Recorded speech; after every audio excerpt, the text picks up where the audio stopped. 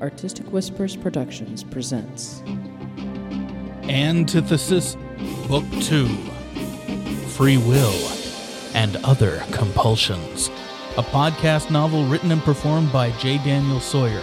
Author contact information at www.jdsawyer.net, featuring the vocal talents of Stephanie Sawyer, Mark Smith, Kim the Comic Book Goddess, with original music by Danny Shade. This story contains harsh language, sexual situations, and graphic violence. Listener discretion is advised.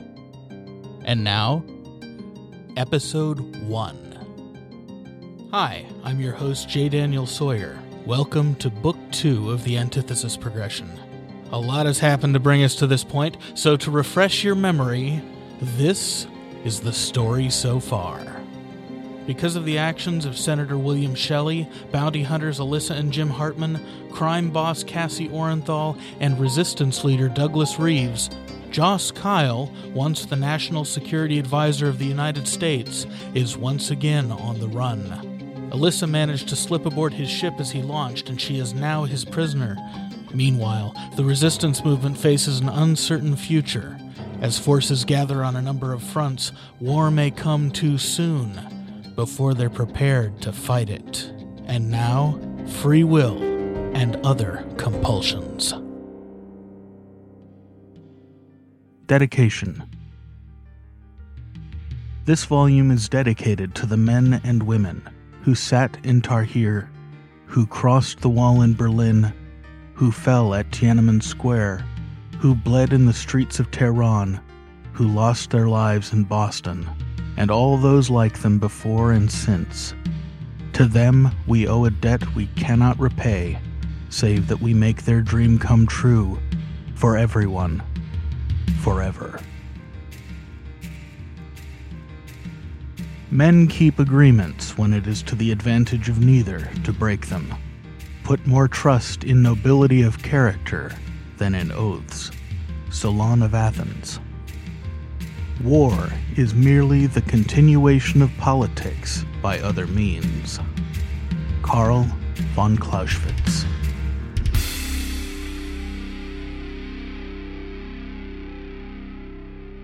Prologue. Official transcript. Transmission from Gagarin Station Operations Division. Intercepted 1735 GMT. 25 December 2129. This is Gagarin Station to Persian vessel Rubaiyat. In deference to the lives of the 10,000 civilians currently aboard, and by unanimous vote of the command staff, I am authorized to deliver the following message. We surrender. Part 1. Captivity and Other Clean Escapes. Chapter 1. Tycho. Lunar Surface, 18 November 2129. Nobody could have known what was coming. There was no way to know. Down in the deep south, under the shadow of the lunar night and bathed only in earthshine, something moved. Gray against gray, a small figure clawed its way through the spires jutting rudely at the ridge of Tycho Crater. One step at a time, its feet left a permanent trail in the dust heading north by northeast from the New Zion colony toward Mare Tranquillitatis and civilization. 1,800 kilometers. If the traveler was lucky, she could do it in one lunar night. Other girls had escaped before. Other girls' bodies had been found in the dust, poisoned by their own breath building up in the scrubbers or dried out from too long an exposure to the brutal lunar sun. This one wouldn't make that mistake. She'd signed up for the surface gardening class at school because she knew they put something in you that kept you alive for a long time if your oxygen bottle failed. Another year in school and she'd have gotten her introductory nanotech class and learned all about the respiracytes, artificial red blood cells that increased the human body's oxygen efficiency by a factor of 30. She had no way to know that, and she wouldn't have stayed another year for any knowledge or money. All she knew is that they might help her get a little farther. so she'd stolen a rebreather and some extra bottles that she dragged behind her. She'd packed her pea suit helmet full of appetite suppressants and amphetamines. Without food, she needed them to keep moving. Luna City was farther than anyone had ever walked outside before, but it was the only place she could go. She couldn't cross the mountains to get to First Town on the South Pole. There were no roads between settlements in the Southern Hemisphere, and people lost their way and died in the mountains. It was go north and maybe die trying, or nothing. At 12 years old, she'd rather die trying. The stars were a good guide for direction. You couldn't grow up on Luna and not know them by heart. They were dimmer when the sun was up, but right now they showed through her faceplate as clearly as through a clean porthole window. The distant fires lit her path, showing her the way through the spires and ridges at the rim of Tycho. She didn't know if she would make it. If she had asked an adult, even one that wanted her to escape, they'd have told her it wasn't possible. But she was too young, too stupid, and too desperate to know what couldn't be done. On the far side of the mountains, the mottled, rock-strewn mazes of the high plains stretched out before her to the horizon. She'd been on the trek for about 12 hours, enough that they'd miss her, maybe even send out a search party. Maybe they'd catch her. She didn't care. She just knew that she had to get away and choose a new name. This year at school, they'd learned about certainty. They'd talked about death and taxes, how death was optional if you were willing to forego your destiny in the celestial realms, and how there were no taxes in their colony. Her teacher said that the only certain things were God's love and the word of the prophet. She'd walked out on both, and she'd do it again even though the catheters chafed her every time she moved, and her bones ached from loping across the open ground. She was alone in the night, with no air, no animals, no friends, and no God to comfort her, and she'd do it all again. That was the only thing she knew for sure.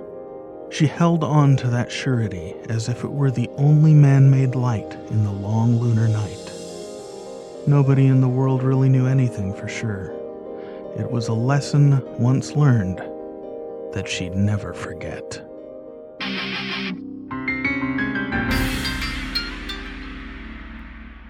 Chapter 2. Nineveh, 14 November, 2129.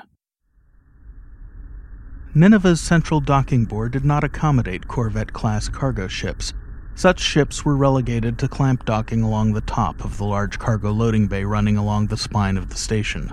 Even though Kyrie was a few centimeters under the size limits, her proportions and mass made her unwieldy enough that the docking authority didn't want her gumming up their equipment in the central bore.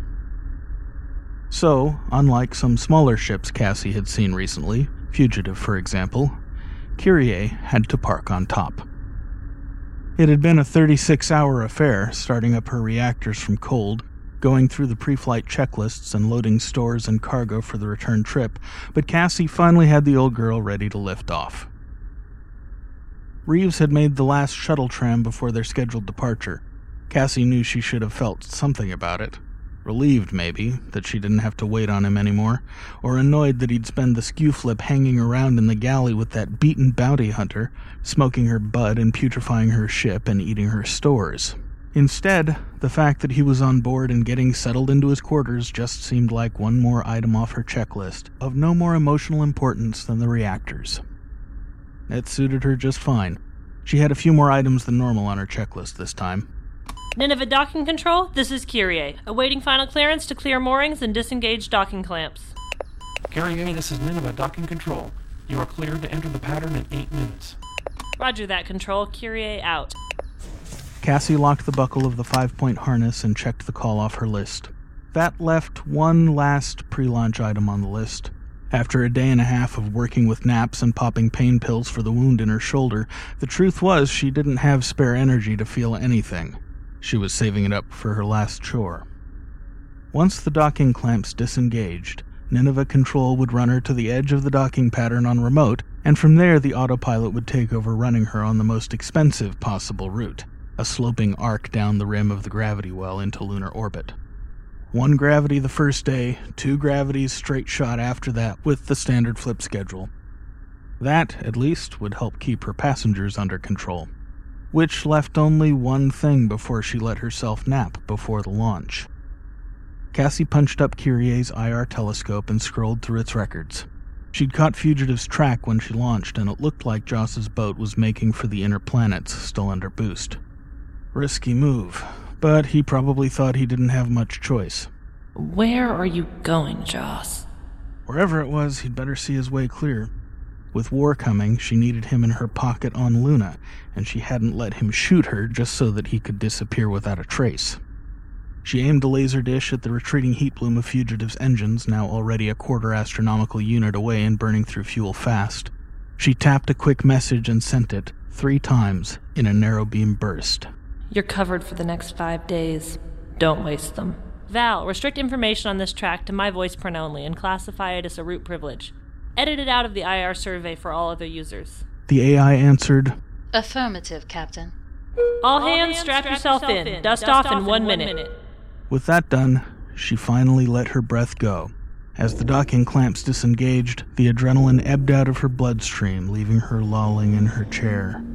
The vibrations sang her to sleep as the chemical engine roared to life, pushing Kyrie once again into interplanetary space.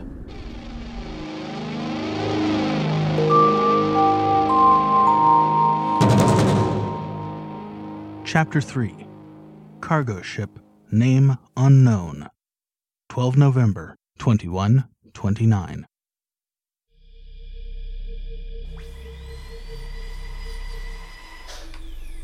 First, it was a little whir, like one might expect from a dental drill.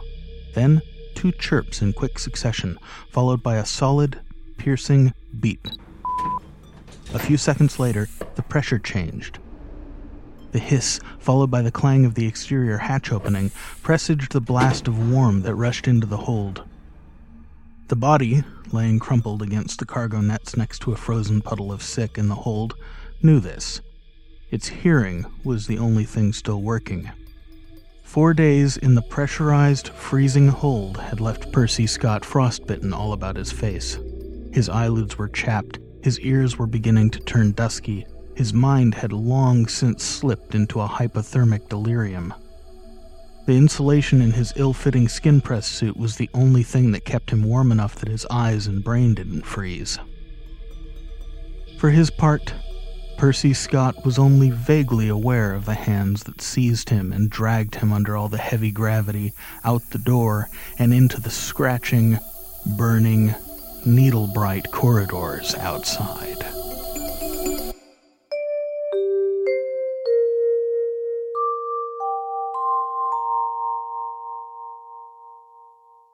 Chapter 4. Fugitive. Destination Unknown. 16 November, 2129.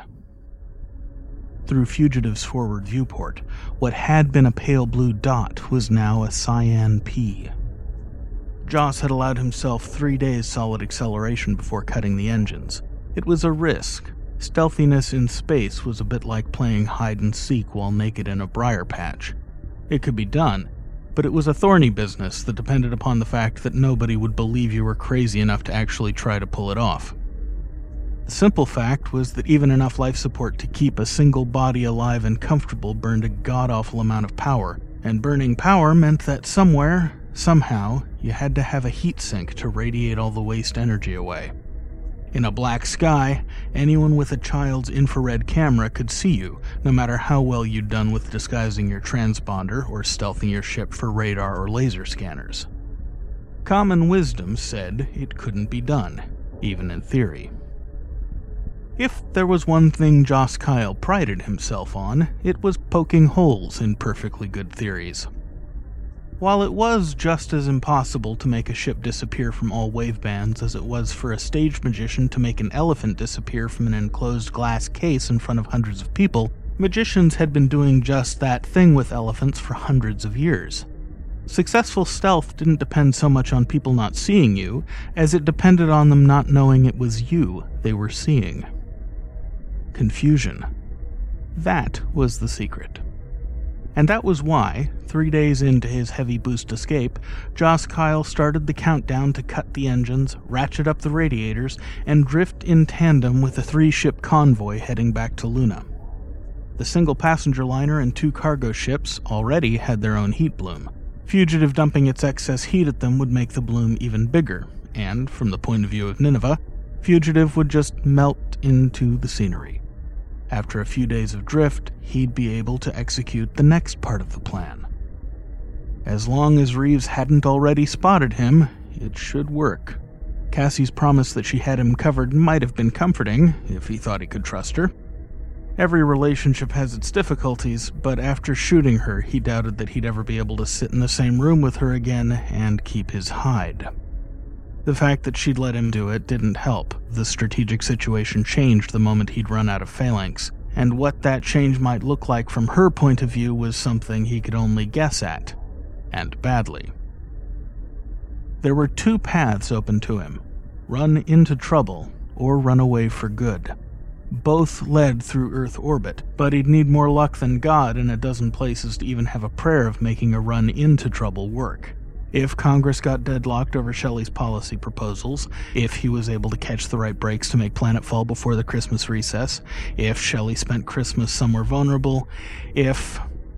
He didn't know what else because he hadn't gotten that far yet, but Joss suspected there was a monumental pile of ifs still to be uncovered. At least another 3 days of research and analysis and going over the recordings from the standoff in Phalanx lay between him and a final decision. He had to be sure he wasn't walking into another trap. Reeves was the kind of man who'd have a backup plan. The only question was if the backup plan could have anticipated this. And then there was Alyssa. She might be the backup plan. She had to be gotten rid of somehow, and without giving her a clue what he was up to or how to find him. She'd turn him in as soon as she walked off the ship. The hormones were barely keeping her quiescent enough now. Pump enough bonding potion into a woman's wetware, and her willingness to extend the benefit of the doubt skyrocketed. She wasn't getting itchy feet, at least not yet. That situation would not last forever. She didn't like being a prisoner, and her quiescence certainly wouldn't stick after he turned off the intestinal device that time-released the drugs, something he had to do as soon as he let her go. Part of the bargain he made with his conscience, something about self-respect. He wished the fucking thing would just go back to sleep. Not that he needed to worry about inventory. At this rate, he could stay adrift for a year without having to restock on the hormones, though food might be a problem if he wound up having to go in by the slow ship cargo route. Mondu had left him well situated. He should have been pleased. Fugitive herself was performing as advertised so far, at least enough that he trusted her to earn her keep. The gentle slopes of her lightweight polished interior were miles different from what he remembered of Kyrie's clunky, all switches and buttons aesthetic. Then again, Kyrie had been built before magnetic shielding got cheap enough to make a full fly-by-wire setup feasible. It wasn't just solar radiation one had to worry about in the dark. There were pirates out here, and their favorite weapon was EMP. Without a full Faraday cage and mechanical overrides, a ship like Kyrie would choke under it. Fugitive had no such problems, not with the Broussard Polywell dynamo secreted in her belly, and her interior reflected that fact. She was fully automated. He suspected that the coffee machine ran on brew-by-wire. No, the ship wouldn't get in his way. Neither would his passenger. Joss winced when she floated back to the top of his thoughts. It wasn't that she wasn't easy on the eyes, or that he thought Cassie would begrudge him if he slept with her. Trading lead slugs pretty much put questions of fidelity into the less-than-trivial category, and it wasn't that kind of relationship in any case. And it wasn't that he didn't think he'd find a way to give her the slip without screwing himself over. It was just... God damn it, it was only a neurotransmitter cocktail. It was a temporary measure. Once they reached port, he wouldn't need it anymore. Besides, as drugs went, it was essentially harmless. He kept telling himself that. He almost believed it, too, when he could ignore the nagging memory of a paper he once read. When one lies, one should lie big and stick to their lies. The conscience which had caused him so much trouble wouldn't quite allow him to indulge in Goebbels for comfort. Not yet. Joss Kyle, a man with no home, paced the bridge of his ship under his last few hours of acceleration and tried to avoid his passenger. The passenger who kept buzzing at his door. The passenger who was going out of her mind with boredom. The passenger who, thanks to him, couldn't figure out what to do with herself when he wasn't in the room. He hadn't meant to trap her here. If she hadn't been so fucking tenacious and swift-footed, he'd have gotten away clean. All Joss had wanted from the beginning was to keep his skin, but when the price on his hide went up, the price he had to pay to keep it went up too. His passenger, Alyssa Hartman, and her employer, Douglas Reeves, had cost him his home. It was the second time someone working for Senator William Shelley had done so. So far, the price for keeping his skin more or less intact tallied up at 2 children, 1 ex-wife he was rather fond of, 2 homes, 1 business, 2 jobs, and 4 years of his life on the run, during which he'd left more than his fair share of carrion on the vulture's heap. Joss poured himself a cup of coffee from his thermos to keep himself from traveling any farther on that train of thought. When he knew how to get rid of her, then he'd have plenty of time for qualms. Right now, it was chemical restraints. Dosing her was a simple matter of self-defense. But that didn't help him shake the feeling that this time he might finally have left too many cards in the blind. Perhaps it was time to rewrite the rules again.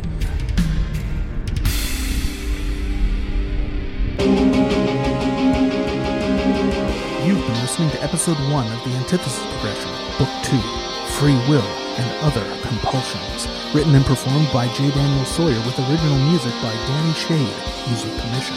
This episode starred Stephanie Sawyer as Cassie Orenthal, Mark Smith as Nineveh Docking Control, and Kim Fortuner as Val. Some sounds courtesy of the Free Sound Project at www.freesound.org. Other sounds copyright 2009, Kitty Nakian and Artistic Whispers Productions. This audiobook is recorded, edited, and mixed at Artistic Whispers Productions in Castro Valley, California. The book is copyright 1999 and 2011, J. Daniel Sawyer, and the recording is copyright 2013, Artistic Whispers Productions. This recording is released under a Creative Commons Attribution Non-Commercial No Derivatives license, and all other rights are reserved to the author.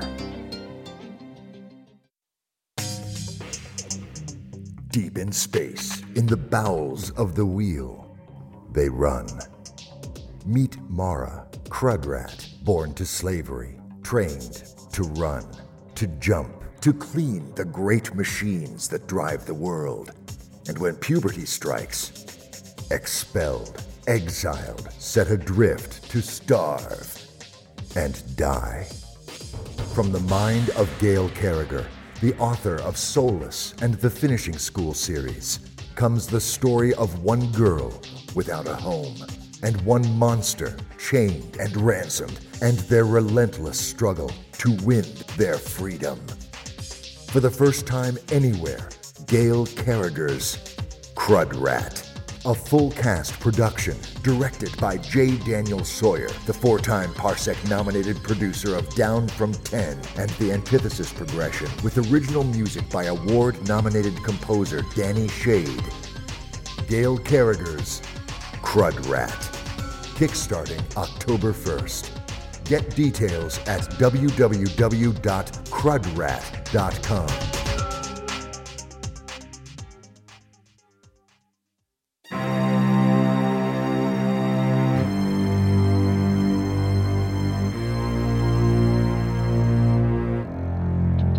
And here we are, Episode 1 of Free Will. Episode 2 will air in 14 days. Next week, we'll have something a little different for you, deep from the nether regions under the studio here at AWP, so don't ignore your feed next Thursday. Just after the end credits and right before this after show, you'll have heard the promo. And yes, you heard right. Starting October 1st, we'll be crowdfunding the production of Gail Carriger's young adult science fiction novel, Crud Rat. Full cast with Shady doing the music, just like you're used to from my productions of my own stuff. This is a big moment for my little studio, a chance for us to take a huge step away from the corporate gigs and into building our own catalog beyond just my stuff. If you like what I do, please turn out. Successful funding of this means a lot more than just getting Crudrat done. It'll lay the bookkeeping and legal infrastructure here for us to be able to pay the actors for Predestination and Down from 10 and Free Will, so that those projects can all go to Audible and other stores and brick-and-mortar stores and get heard beyond the potosphere. Part of my plan has always been to use these casts to build a business that can pay my friends back for their help, and this will pull us a few more steps in that direction. Check out www.crudrat.com for more about the story itself, and sign up there for the mailing list to get a free sample chapter read by Veronica Jaguar, who's going to be appearing in Free Will a little later on in the story. There's not a lot else to talk about on the front end of this. Thank you all for hanging with me through the 3-year hiatus. I can't tell you how good it feels to be back. So until next time, I leave you with the nagging questions. Now that Joss faces a choice about what to do, will he set his sights for Earth, or will he run to the outer colonies? And if he does, what will he do with Alyssa? How will Cassie protect herself from Doug Reeves' investigation once she gets back to Luna? And what will Jim uncover, and what effect will it have on the revolution? And most importantly, what will Percy Scott do now that he has survived the attack by Volish? Find out next time, and remember, it isn't whether you win or lose, it's how you rig the game.